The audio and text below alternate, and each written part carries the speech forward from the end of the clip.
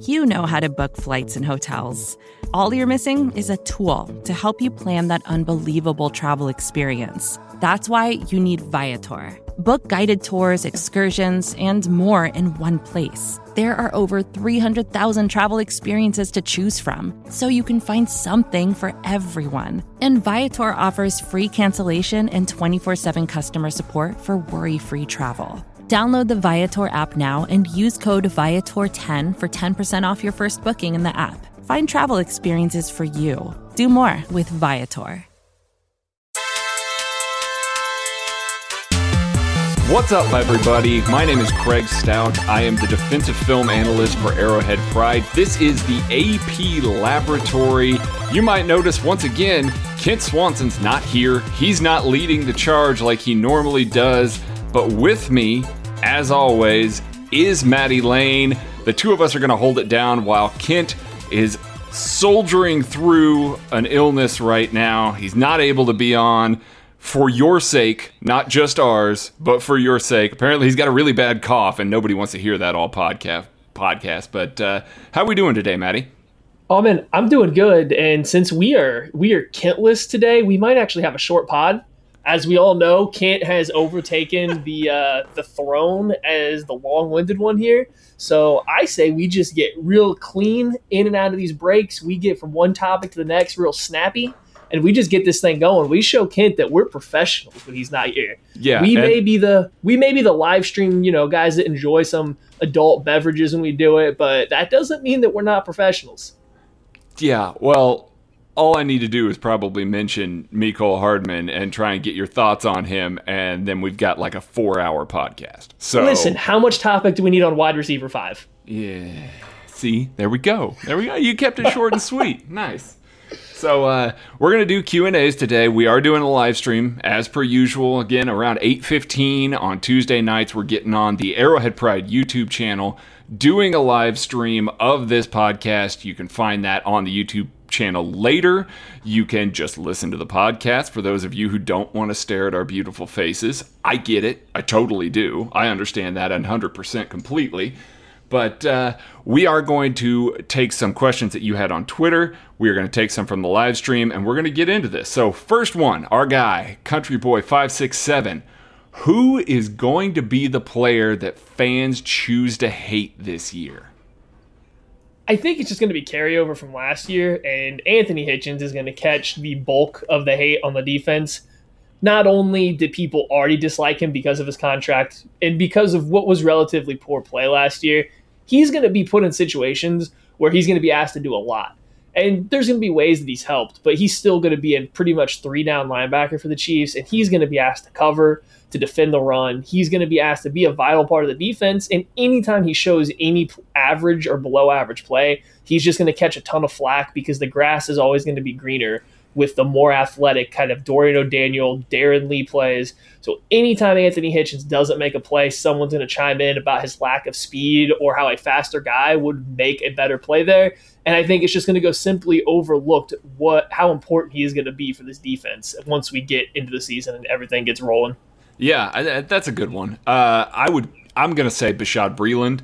That's a good one too. I feel like with the cornerback group, the way that it is, that they're putting an awful lot of faith into Bashaud Breeland, much like they put into David Amerson at this time last year, and you saw how that worked out. Like, people were still talking about him mid-season, and they cut him after training camp, after preseason. So I think that Bashaud Breeland has a lot of weight on his shoulders. He's in a contract year. He's supposed to be motivated because he wants to make money.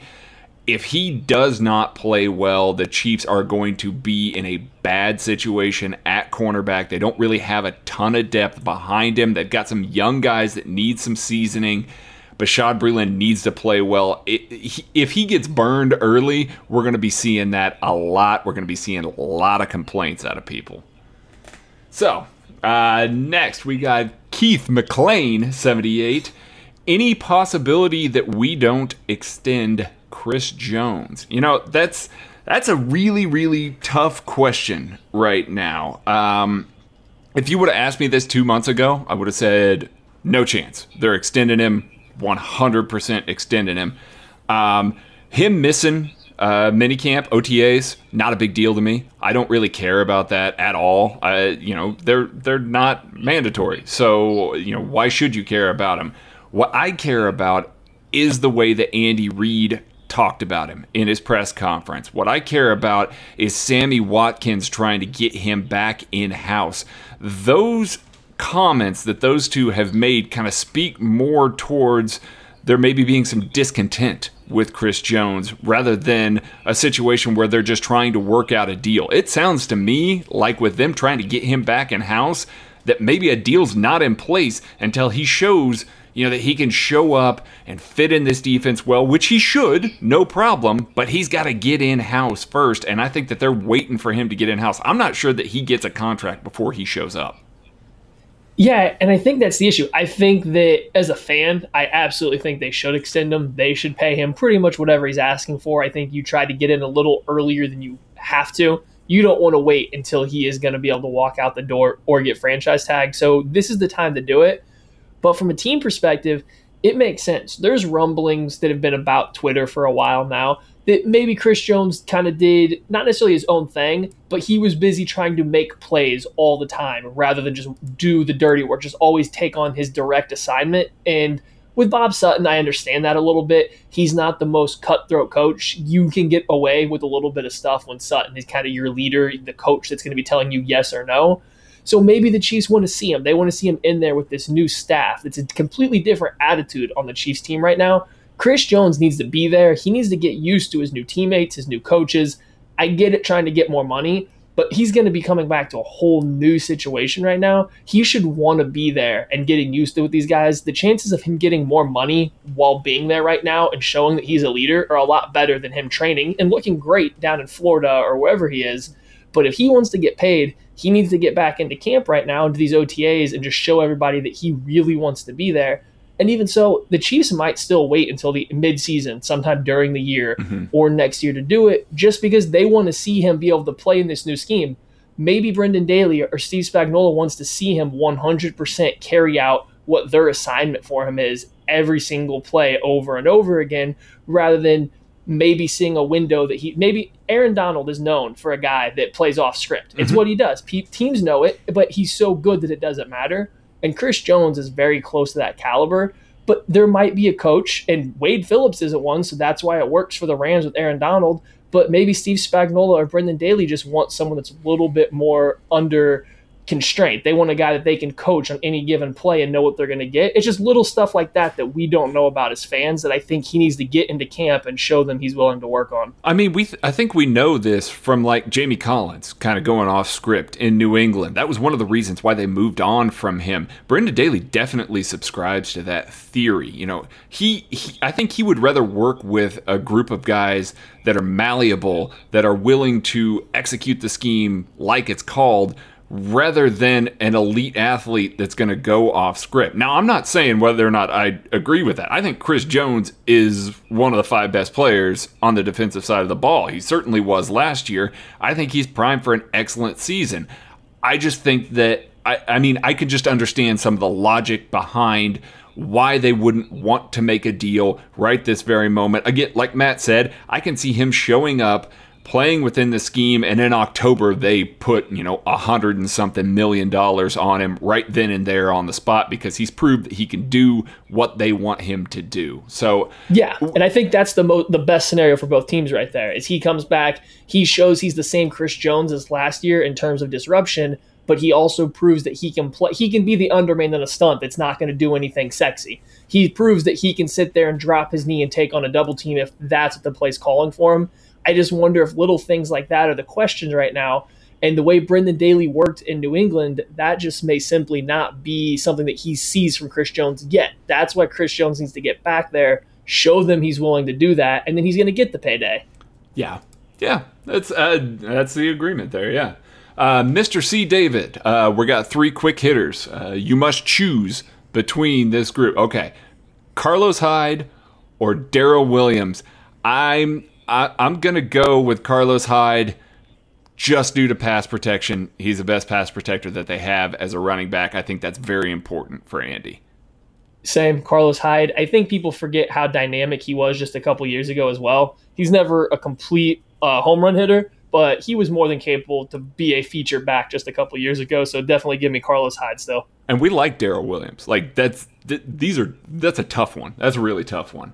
Byron Pringle or Cody Thompson, Matt. Oh, this one hurts my soul because I gotta slander somebody one way or the other. For right now, give me Byron Pringle because I think he's a better vertical wide receiver, and I think that's what the Chiefs are going to need more to start this year with whatever the Tyreek Hill situation will be. And even going into next year, I think there's going to be a bigger call for somebody like Byron Pringle who can stretch a team vertically more so than Cody Thompson, who I think is a short to intermediate, better route running kind of guy. Man, yeah, that one's tough. I do think that it's Pringle. The coaching staff wouldn't shut up about him this past week. Everybody. I mean, for God's sake, Greg Lewis basically stepped up to the microphone and people said hi to him and he couldn't scream Byron Pringle's name loud enough, like quick enough. It was immediate. So I do think that it's Pringle. That's a tough one, though. I think that they'll try and keep Cody Thompson on the practice squad if he doesn't make the team. He's making the team. Oh, he's making the team? Is he going to be mystery IR? I mean, he's only got to get to wide receiver 5, so. Just backhanded slander there. I see how it is. Ben Neiman or Gary Johnson. Oh. This one's the easiest one of the three for me. I'm going Gary Johnson. You can't teach speed. His instincts are not great. He needs a lot of work on that. Matt House can hammer that out for him, but you can't teach that speed. Yeah, no, 100%. Gary Johnson. It's not particularly close to me either. Both guys are a little bit smaller frame guys. Give me the guy that I know can run on special teams and can get sideline to sideline, even if I have to teach him what he's looking for. All right, next up, we got S.S. Stebbins was throwing $100,000 at Custis as a UDFA, a waste, Maddie. No, it absolutely wasn't a waste. He's a guy that if they're throwing $100,000 at him, they had other teams that they know were interested. They wanted to get him in camp because they saw something they liked. He came in camp, and he just simply, it doesn't sound like he's been as impressive as some other guys. And quite frankly, $100,000 to an NFL team like this is nothing. They're doing that just to get a guy to come in and try out because they like something they saw. All this means is the next time he's a free agent, whether it's this year or even if he makes a team, but if he doesn't, the next time he's a free agent, he's going to remember a good interaction with the Chiefs. He's more willing to come back here afterwards. Yeah, and I think that he's got an outside shot. I mean, him, Cody Thompson, there's a couple of guys there that could end up kind of rounding out a practice squad if they don't make the team. He could show up. You know, a lot of these guys, this is still OTAs. A lot of these guys are still learning the playbook. They're still learning how to, developing chemistry with these quarterbacks. You might see situations like Byron Pringle last year where all of a sudden they get to preseason week 4 and they just jump off the screen. I mean, he showed well in training camp, but they talked often about how good he looked in that 4th preseason game and how he was probably making the roster. And then all of a sudden it was an IR for an injury that he recovered from awful quickly and doesn't seem to be showing any signs of, anything there. So we could see a little bit of that. Maybe Custis is that guy. Maybe Thompson's that guy. Irish Chief 1 asks, how many running backs do the Chiefs carry this season? All right, just going to work through it live. We got Damian Williams, Darwin Thompson. I'm going to put Carlos Hyde in there. I think that are we going to count Sherman in terms of running back? Because that's where he goes in the depth chart when you count, but he's a different position entirely. What you think? I think throw him in as tight end too. All right. Then we get James Williams. So there we're sitting at, 4? Because we're not including Sherman. Mm-hmm. I feel like that's a pretty good start right there. I don't know. I think that's where I'd go with 4 plus Sherman, whatever you want to call him. So that would mean that Darrell Williams does not make the squad. Yeah, I have them trying to slip him to the practice squad again, or not even again. He didn't even go there last year, but trying to get him down there. It's a too crowded of a room for a guy whose best skill set is too similar to Carlos Hyde's. And I think that we need to talk about this a little bit. I see a lot of national media talking about maybe Duke Johnson or adding another running back to this room. Maddie, how would you feel about if the Chiefs tried to go after Duke Johnson with the current running backs as it is? Does it feel redundant? Yeah, it definitely does, because he's very much the same as Darwin Thompson or James Williams. He's not, and a little bit of Damian Williams too. He's not providing you something that you don't have anymore. He's another dynamic kind of space running back that was a better receiver than he is a runner. Now, actually thinking back about it, if I'm not mistaken, Duke Johnson wants to play wide receiver. So if they want to bring him in to add a new wide receiver 5 over McCole Hardman, we could definitely take Duke Johnson in here. But besides that, unless he's up for that position change still, I think there's no need to add him to Darwin Thompson and James Williams. And that's the thing. Andy Reid running backs have historically produced, and it didn't really matter. I mean, Spencer Ware, Charkandrick West, guys like this produced. Now, they may not have produced as awesome as Kareem Hunt did or LaShawn McCoy did, or, there's lots of guys that definitely had better years, but I would never say that a running back had a quote-unquote bad year under Andy Reid. He tends to get the most out of his running backs. Now he's got a bunch of these young guys. They've got a bunch of guys that fit a bunch of different skill sets. We love Damian Williams. We think Damian Williams is a very good running back. I just don't really see the Chiefs really needing to add a running back at this point. They've already got too full of a room, and Duke Johnson would have to be competing with some guys that I think that they'd feel are a little more established in their offense or have traits that they like a little better. We got one more here before we take a break. We're going to do Stefan NFL. Which player are fans more protective of, Armani Watts or Demarcus Robinson?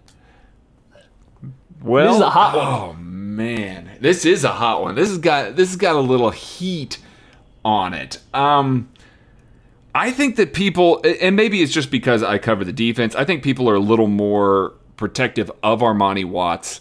I do think that Armani does have some growth he can do. I do think that he could be a football player going forward, but they drafted over the top of him. He showcased in limited reps. I know they talk him up quite a bit. They say, well, he was really coming on against a backup tight end. He had a sack on a blitz that he wasn't blocked on. I mean, there's some stuff that people point to as being really excellent or good plays, when in truth, he had 2 good plays and the rest of it was pretty meh. Bob Sutton's entire defense was pretty meh last year. You want to make the argument that Armani Watts can thrive in a different defense? Go right ahead. That's fine, whatever. But people seem to love Armani Watts a little more than they probably should at this point. Tyrann Mathieu and Juan Thornhill and Jordan Lucas are all guys that they chose to spend money and assets on over Armani Watts. So if you're still really clinging to Armani Watts is going to start, Armani Watts is going to be this major player for this defense, unless there's an injury, I just don't see it. Yeah, and this is an easy one for me too. I think everybody knows that I'm going with Armani Watts here. And it's simply... That's because you love D-Rob. To address the D-Rob's part of this here, I don't think fans defend Demarcus Robinson that much. I actually think fans in general don't particularly like him because they remember an interception or two where he did seem to run the wrong route. These are from Alex Smith, for what it's worth, where he ran the wrong route and the ball got picked off. And there's been a couple things and hints at that coming out, and I would agree. He's probably not got the best grasp on the game, mentally speaking, especially going into his 4th year. But for what he is, he's a quality player. He runs fantastic routes. He has good feet, and he's a good athlete. You put him out there on the field, he finds space, he's going to make some plays. Armani Watts, we just simply don't know what he is yet. And like Craig just said, his best plays were running with a 6th offensive tackle and then breaking up a pass on the goal line and then an unblocked sack where, yeah, he did a good job of cutting tight corner close to the rusher, but it was unblocked. Like, that was his season highlights. And you go back to the preseason, and it was 2 overthrows that just kind of fell into his lap. And there's a skill to be in position to make those plays, but the ball fell into his lap twice, and that's what we're using to talk him up. You can go back to his college tape and just watch him versus Tennessee. He single-handedly had 8 missed tackles on Alvin Kamara, and I get it. Alvin Kamara is great, but you can't have that many missed tackles on one player in a game.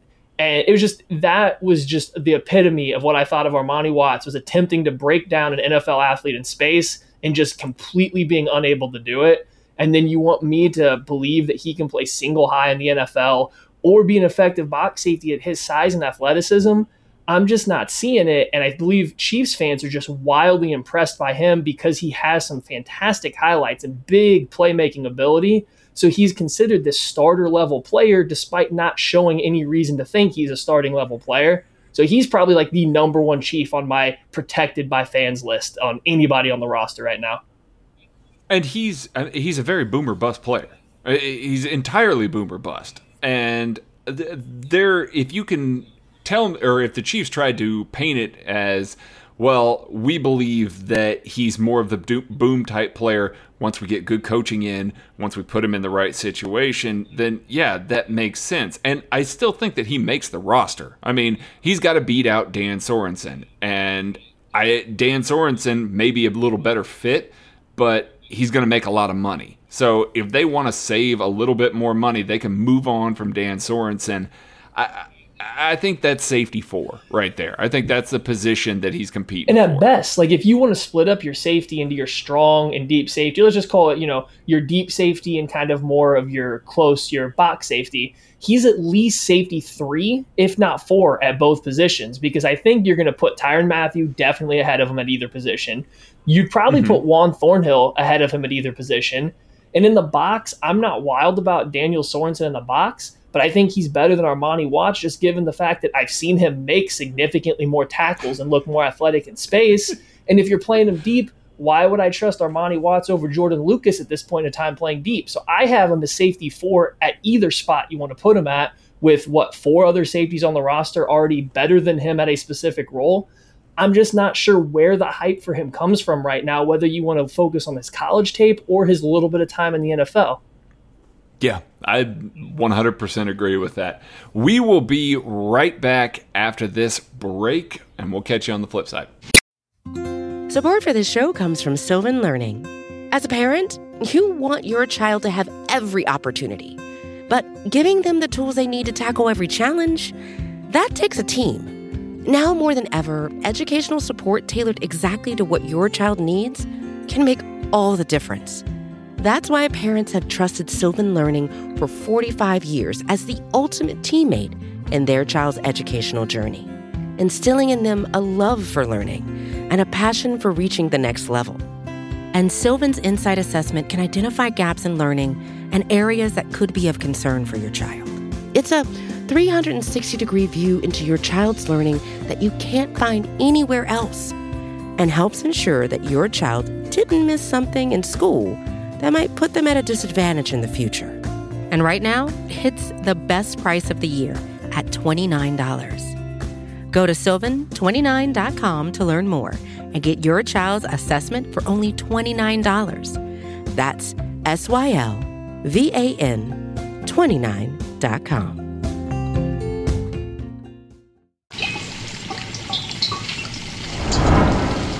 All right, next up, we have Steve Gray Jr. After cornerback, how do you rank the following position groups according to your level of concern? Linebacker, tight end, and wide receiver based solely on what we currently know about Tyreek Hill. So wide receiver to start, right after the draft, wide receiver probably would have been number 1 for me. But the more information or the lack of information coming out since then, I think Tyreek Hill plays at least half the season, if not more, which already pushes it down out of that number 1 spot. So linebacker's number 1, and that's just because I want to see these guys go out there and improve on what they did last year. I think they will. I think the scheme's going to be a better fit for Ragland, for Hitchens. I like the addition of Darren Lee. I think Damian Wilson's going to be able to do some stuff as the Sam linebacker. So I like the guys and the skills they have for their positions. I just want to see them do it. Wide receiver remains number 2 just because Sammy's health is always going to be a concern until it's not, which is going to be never. And then you might be without Tyreek Hill for a little bit. So that concerns me. Byron Pringle is going to be your wide receiver 3 or 4 with D-Rob. So, I mean, it's not a terrible group, but it's also not bad. And then finally tight end, just because I don't think the Chiefs plan on using multiple tight ends a ton. And if Travis Kelce goes down, no matter who our backup tight end was, we were already going to be in trouble. So there's no reason to be too worried about that. Well, I see. I'm going to flip that. I'm going to put tight end at number 1. Travis Kelce's not practicing yet. Travis Kelce's not out there. He's still recovering from injury. Now, don't get me wrong. I seen him dancing. I saw him dance. We're good. Oh, that's true. We did see him dance while he was eating chicken fingers, didn't we? Yeah, he's good to go, man. That's a very convincing argument. He had to go up the stairs to get into that press box that Blues game too. Yeah, I'm not saying he's Alex Smith level hurt or anything like that, but he hadn't been on the field yet, and he's getting a little bit older. He's always come back from this sort of stuff. I believe that he will come back, but honestly, there's concern. Seriously, there's some concern there. Who is tight end 2? Nobody knows who tight end 2 is right Sherman. now. Well, other than Anthony Sherman. But, I mean, actually, I'm kind of on board. Does Anthony Sherman catch for 500 yards if he's the primary tight end all year long? Does he have 500 yards receiving? No, he does not. See, that's a concern then. That's a concern for me. So I would put that first. Then I would put wide receiver. Again, Tyreek Hill missing half the year. Sammy Watkins' health is also concerning. Linebacker before Darren Lee would have been probably contending for tight end, but for the same reasons, after they added Darren Lee, that made me feel a lot better about the will linebacker position. I thought Dorian O'Daniel was perfectly capable of doing it, but they didn't have anybody behind him. Now you've got Dorian O'Daniel as your depth piece in that situation. So I think the linebacker group is going to be put in better positions to succeed, and they've got a little better skill set to fit what Steve Spagnuolo wants. So I think we're going to see a little better linebacker core. Quick addition. I think Sherman plus Deion Yelder would combine to top 500 yards, though, as a combo tight end 1-2 if they were to play all year. I think Yelder's got enough athleticism to stretch the field vertically, and that's where I have hesitations about Sherman at tight end, is running the seam. What percentage of his snaps would he line up as an H-back? Is he tight end 2 or 1? 1 in that situation. Often, but you still have to see the issue with the Chiefs offense right now is Travis Kelce spends a ton of time in the slot, like in the actual slot. So you would have to completely rework some of your offensive design if Sherman's going to get a ton of snaps. So I don't think he would ever work as a tight end 1, but as a tight end 2 where he can take 100% of his snaps as an H-back, he's fine. So that's why I said give me Yelder plus Sherman, and it's not a good tight end group if that's all you have, but I think you could make do if you had a healthy Sammy and once you got Tyreek Hill back. Laney Kid 1, what is your over-under projection for Pringle receiving yards this year? Over. Whatever the number is, it's over. He put the line at 500 yards, Maddie. That's a lot of yards. 500 yards. No, that's a lot of under. Yards. Under. Oh, DeMarcus Robinson over. had 288 over. last year. Over. It's over. DeMarcus Robinson had 288 last year.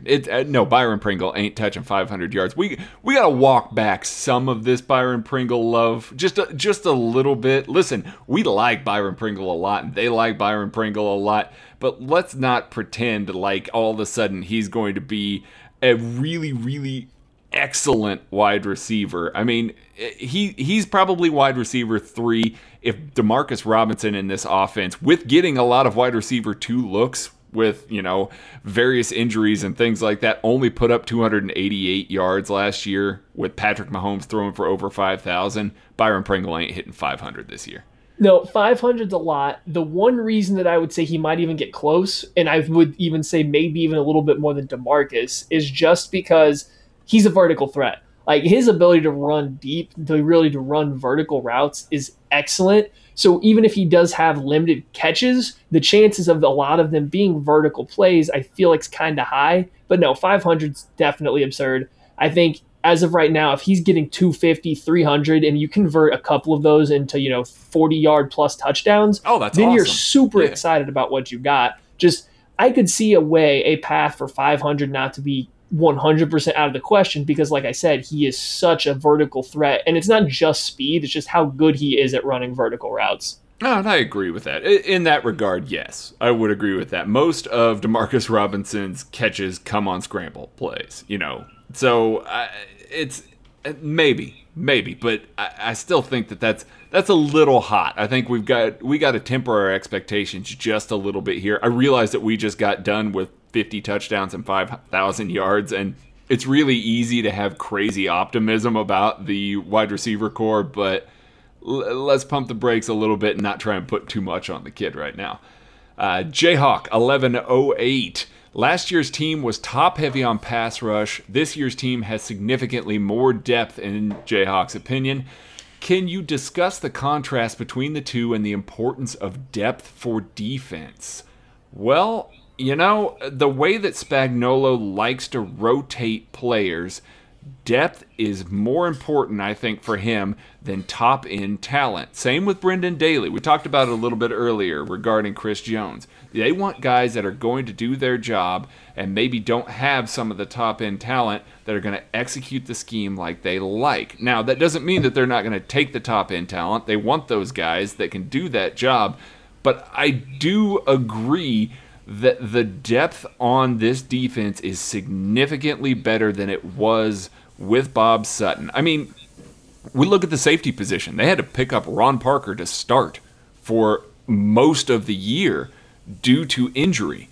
If they had, God forbid, Honey Badger goes down due to injury, they've got a couple other options that they can lean on a little more that maybe are a little better player than Ron Parker. Same with linebacker, same at defensive line. Cornerback is thin. But the rest of those positions are, I think, in pretty good shape. And the importance of that, with all the rotation that they do, I think that that's significant. Yeah, and I'm not sure if the original question was trying to emphasize just the pass rush here, so I'm going to kind of focus there a little bit. Okay. I think last year's team was actually pretty deep in terms of pass rushers. I mean, you had Dee Ford, who was obviously a stud. Chris Jones was probably even better. Justin Houston was a fantastic number 3 pass rusher. And then Alan Bailey still had, 4 or 5 sacks last year. You got a little bit of pressure out of Xavier Williams. There was a good amount of people along that defensive line capable of getting some pressure. So I'm not so sure if you can get a lot more guys along the defensive line able to get pressure, but what you can do is get more blitzes. You can have more pressure coming from more places on the field, which I think will be a little bit more balanced. And the amount of players able to get that pressure for you is going to be better under Steve Spagnuolo. So that'll really help against a team like New England, who can't just sit back and prepare for these 1 or 2 top-end rushers and then expect those or bait the role players into trying to beat them. Now you have to worry about rushes or blitzes, stunts, pressure coming from weird spots, just little stuff like that. But as far as just pure depth goes, I think last year's pass rush was pretty good from the top to the bottom. That was a lot of guys getting a lot of pressure last year. It was. It really was. JJP J86 says, the offense was great last year, so this unit doesn't get a ton of scrutiny. And in the AFC Championship game, no one gets past the Ford and the defense in the blame list. Patrick is a wizard when plays break down, but the offensive line needs to be better. Can this offensive line improve? And who is the best left guard that they currently have? Okay, so the last 2 questions kind of go together. The offensive line can improve if the best left guard plays, who is Andrew Wiley, and LDT stays healthy at right guard. So if you get that, I think the offensive line will be better. My issue with the overall point, though, is I'm not sure the offensive line needs to be or should be much better. They're definitely a top 10 pass blocking unit for an offensive line, and that was even with injuries to both guard spots and the center most of the year. It was a pretty darn good offensive line in terms of pass blocking, which is much more important to the game of football right now, especially for the Chiefs. So yeah, there's a little bit of room for improvement in some of the run blocking, but as far as just overall performance goes, I'm not sure you can ask for a whole lot more for the amount of resources the Chiefs have been putting into the offensive line. I think they've been performing excellent for what the Chiefs have been putting in lately. And I mean, they paid 3 guys. They significantly paid 3 guys. Obviously, Austin Ryder got a second contract. Cam Irving got another contract, but the 3 guys that they've really paid, Mitchell Schwartz, Eric Fisher, Laurent Duvernay-Tardif, those 3 guys, I think if you've got them on the field and Andrew Wiley at left guard, which is where he was lining up in training camp prior to LDT's injury, I think that group of 4 is pretty darn good. I'm okay with all of those guys. Austin Ryder's a little bit of a question mark, but they can kind of hide him a little bit. They can kind of give him a little help with those two guards. I think that the offensive line, while it could improve and they could invest a lot of extra assets into it, I'm pretty okay with it, and I'm pretty okay with the depth on it too. So, Tremendous79 asks, favorite Chiefs memories? Oh man, this one's a tough one for me because as these guys will let you know a lot, I'm older than them by a small amount. You have a lot of memories to choose from. Yeah, so I have a few. How was the first Super Bowl? I mean, did that make your top 5? Listen, the first Super Bowl or Super Bowl 4? No, the first one. Like, you were like 10 then. You should remember most of it. I mean, yeah. I don't have anything for that. Okay. I think I got to see Derek Thomas play. And in person, in the stadium, he was just an electrifying player to watch. Like, you couldn't take your eyes off of him at any point. He was just very clearly the best player on the field at all time. Every time he was on there, and you couldn't look away from him. Like, everybody going nuts over Mahomes would have been going just as nuts over Derek Thomas back in the day. For those of you who didn't get an opportunity to watch him, who just heard stories, it's that level of focus that he requires. You just can't not watch him. You're just so dialed into him because he was such a great player. So I got to watch him play in person once, and that's probably one of my favorite Chiefs memories, is getting to see him in person. No, that's a great one. My one's kind of like a combo of 2 games. It was that terrible Oakland team that ran all over the Chiefs defense that hadn't allowed a rushing touchdown, and kind of Eric Berry's last game before finding out he had cancer. And then pair that with that first game back when he was healthy. He played against Oakland and he picked up and dropped Latavius Murray right on his back, and just all the different GIFs and highlights of just comparing Latavius Murray running 70 yards somehow. I don't know how that man ever ran 70 yards versus the Eric Berry dropping him on his back, just back to back. Just the combination of those 2 games are fantastic. Love Derek Berry. I still do, even as frustrating as last year was. Just his story of going through that and overcoming it, and just kind of getting that back-to-back kind of play from him in those 2 games versus essentially the same team was pretty great for me. Yeah. And just because I'm thinking about it, and just to prove, again, how old I am, the only player more really electrifying, because Patrick Mahomes was Otis Taylor. No, not Otis Taylor, okay. Although Otis Taylor was good. The only player more electrifying, and I'm not throwing Pat Mahomes into this yet, he certainly has that potential to just be that, was Bo Jackson. I got to watch Bo Jackson play as well, and my goodness, that 30 for 30 about Bo Jackson encapsulates everything that it was to watch Bo Jackson, just go out there. Everything was effortless. And again, it reminds you of Patrick Mahomes. Like, Eric Bieniemy talked about how when they see him do this type of stuff, he did the left-handed pass, and then he came to the sidelines, and they spit the play out. Andy gave him the play. He gave it to Pat on the field, and then he turned and he stopped for a second. And he turned to Andy and he went, "Did he just throw that left-handed?" Like, just coming out of nowhere. You just get used to it. You get used to the magical things happening, and they start accumulating in such a way that you miss some of the truly magical things. They just become commonplace for you, and I mean, kind of awesome that we got another one. Speaking of 30 for 30s, top 5 30 for 30s. The U, number 5. The Hating of Christian Laettner, number 4. Bo Jackson was 3. Number 2 was Randy Moss, and number 1 was definitely Run Ricky Run. Oh my God, that's a really good list, especially I feel bad leaving off the Bad Boys one too. I really wanted to put the Pistons on there, and they probably belong, but that's a strong top 5 for me. Man, that's a really strong top 5. Oh man, I'd have to look at a list. I really would have to look at a list, because I might fully agree with it. I might move Bo up to number 1 just because. But it was a great one. I just think some of the other ones had a little bit better production for him. And just getting to see Randy Moss college highlights. Well, I'm going to throw my soccer. 2 Escobars was excellent as well. Okay. But that's a good one. I didn't understand most of it, but it was a good one. They kick stuff? What? Yeah. So here we go. If you are in the live stream, go ahead and submit some questions. We're going to answer a question, then we're going to come to you guys. So go ahead and submit those right now, and we'll get to you. Aerodontus asks, if Josh Norman gets cut, does he make sense for the Chiefs? I could not put a bigger yes on that. If he gets cut, I wouldn't trade for Josh Norman. I don't think that his contract is worth trading for. He's making an awful lot of money. I don't think that he's playing to that level. I would bring Josh Norman in a heartbeat, reunite him with Kendall Fuller and Bashaud Breeland in a zone-heavy scheme. That's where he's featured best in. He's a good zone corner. So put him in those spots.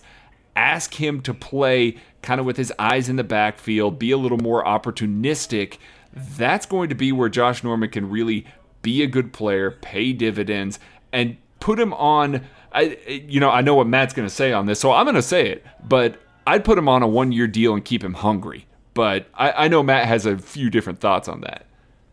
Yeah, I love the idea of adding Josh Norman if he becomes available. I think that he fits perfectly. I think he will fit in really well with the scheme. He's played a lot of kind of match zone coverage over his NFL career. He fits the mold. I think that he would be able to pick it up relatively quickly. He knows some guys in the defensive backfield, so I think he'd be good there. I'm not a huge fan of 1-year deals when it's a vet player. Get him for a 2-year deal or a 3-year deal that you can get out of after that second year, just because I don't see the point in paying a guy for 1 year just to have to fix it again the very next year when it's something you need as badly as cornerback right now. So I understand that Norman has plenty of say in this, but if I could sign him for a 3-year deal, backloading it with a ton of money in that third year, then I'll pay him a good amount. I'll still pay him plenty for year 1 and 2 because we need him. But I would put more money on it's like similar to the Sammy Watkins deal. That's essentially a 2-year deal with the option to pay him a ton of money in year 3. Give Josh Norman a similar deal, just less money, clearly, and put him out there. Let's get him for at least 2 years so that he can help us really rebuild the cornerback position rather than just be a Band-Aid. And see, I'd be fine with that. I can make that work. Like, I'm not opposed to bringing him in for a little bit longer term deal. I just wouldn't want him to get complacent. He seemed to get a little bit complacent in Washington with his pay, maybe some of that scheme. I know that they tried to play a little bit more man heavy when he first got there, and they slowly transitioned back to zone where he could be a little bit better player, but he would clearly be the best cornerback that they could bring in on the roster, at this point in the year if he was cut. Okay, taking some of these questions from the live stream. Andrew M. says, you can bring back one of the 3 recent retirees to come back and play for Kansas City this season in prime form. Do you take Jamal Charles, Derek Johnson, or Dwayne Bowe? Consider hypothetically Tyreek isn't playing in 2018. I don't think Bowe really fixes anything about the Tyreek Hill situation. I like him, just he would be more like Travis Kelce replacement to me than he would Tyreek Hill. So give me Derek Johnson playing the Will in the 4-3, slides over to Mike in the nickel. Prime Derek Johnson would elevate this defense to such another level that I can't even talk about it too much, or we will be going 50 minutes extra. No, Prime Derek Johnson is an absolute game changer for this defense. He fixes so many things, and he gives them the will that we'd be asking Anthony Hitchens to be. Like he would change so much. So that would be it for me. We've got another question here. I know it's way too early, but who are a couple linebackers in next year's draft that you would like the Chiefs to go after? I don't know how much you've looked at some of these guys, Maddie. Have you at all? I got a couple, so you can go first, okay. And that way, if I don't want to take anybody, you would have. I mean, the guys that I know are like Mohamed Sanadagu out of Ole Miss. Let's see, David Reese out of Florida. I'm aware of some of these guys from watching some other guys. But I don't have a ton for inside linebackers. No. All right, so Dylan Moses, Alabama. You cannot watch Mac Wilson without saying Dylan Moses, the far superior linebacker on that team. He was He was recruited at like the age of 13 or something like that by Alabama. That just lets you know how physically talented he is. I also love Isaiah Simmons. The athletic upside of Isaiah Simmons, who plays a very similar role to Dorian O'Daniel did at Clemson. He's at Clemson now. He ran step for step with Travis Etienne, who's a running back that's expected to probably run in the 4.3s. So he's a kind of safety linebacker hybrid player, but he's big enough to play linebacker. And then kind of a little bit of a sleeper for me, I like Troy Dye out of Oregon. He's not going to be the most athletic, but he's smart. He understands the game. And I think there's a little something special there just mentally that he's going to be a good player in the NFL, even if not the flashiest draft pick. Yeah, no, actually, I got to watch a little bit of Troy Dye because there were some questions about whether or not he was coming out this past offseason. So I did watch a little bit of him there at Oregon. I forgot about that. That's a really good one. But obviously the correct answer is you'd move Delpit to linebacker and he'd be the best one in the class. Right, Maddie? I mean, Dylan Moses is really good, but Grant Delpit could probably do anything you asked of him, yes. All right. Thank you for your questions on the live stream. We're going to hit this last one and get out of here. Straight out of EMAW. For the X receivers, what are the distinctions or different roles that they would play, Maddie? So are we talking like X receiver here as in like your possession receiver, like just the guy on the line of scrimmage, or are we talking guys that kind of fit the general profile? I'm just going to take it kind of as just like the X receiver, the position in general. Okay. So your X receiver is kind of, he's your bigger wide receiver. He's your possession guy. So he plays on the line of scrimmage. He's going to see a lot more press coverage than any other wide receiver. He's your guy that's going to run more short, intermediate routes. Usually gets the best cornerback, but as the game's kind of evolved a little bit, your best cornerback's a lot of times in the slot or will play on a faster kind of Z flanker wide receiver that's more of your deep threat. But neither here nor there, your X receiver's Dwayne Bowe. He's a guy that doesn't usually get as much separation, but he's going to make more contested catches. He's going to be a little bit more physical, be able to run over the middle of the field, whereas other receivers like a Byron Pringle or a Tyreek Hill are Z receivers or slot receivers. They're going to be your vertical threats that operate better in space. So right now, your X wide receiver is Sammy Watkins, and I'm not sure. I don't know who the backup X wide receiver is. Last year, it was Chris Conley, but they lost him. So I think DeMarcus Robinson, maybe Cody Thompson are your next in line there just because they're the next kind of biggest guys. But they don't have a great traditional X wide receiver on the roster. And maybe that's just a kind of showing where the NFL's going this day and age. Yeah, I don't know that. I mean, we kind of mentioned a little bit last week that they tend to, or that recently NFL teams have gone to lighter, faster, better route runner sort of guys in that situation. So yeah, that position may just be fading away a little bit. Obviously, Julio Jones, AJ Green, those guys are elite, wide receivers, and you just can't stop them. But yeah, DeAndre Hopkins, that's another great one. Yeah, that might be a spot where Cody Thompson actually makes a little more sense because he can fit in that role a little better than maybe anybody else could that's currently on the roster. We got, all these fast guys that are vertical threats. They may need somebody that can kind of back up Sammy and be an underneath receiver, especially with his injury history. So, go draft T. Higgins. Go draft T. Higgins. Yeah, there you go. Colin Johnson. Thank you all for listening. If you liked this, please go give us 5-star reviews. They like it when we say that. They like it when you give them. You guys have been doing it, and it's been fantastic. Thank you so much for doing that. Thanks for hanging out with us today on the podcast, and we will catch you next time.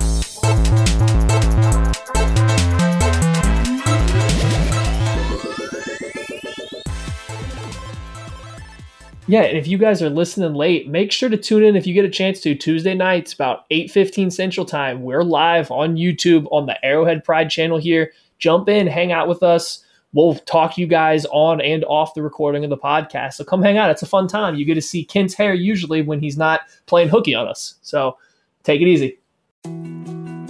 More to-dos, less time, and an infinite number of tools to keep track of. Sometimes doing business has never felt harder, but you don't need a miracle to hit your goals. You can just use HubSpot, because their all-in-one customer platform can make growing your business infinitely easier. Imagine this: high-quality leads, fast closing deals, wildly happy customers, and more benchmark-breaking quarters. It's not a miracle, it's HubSpot. Visit HubSpot.com to get started today.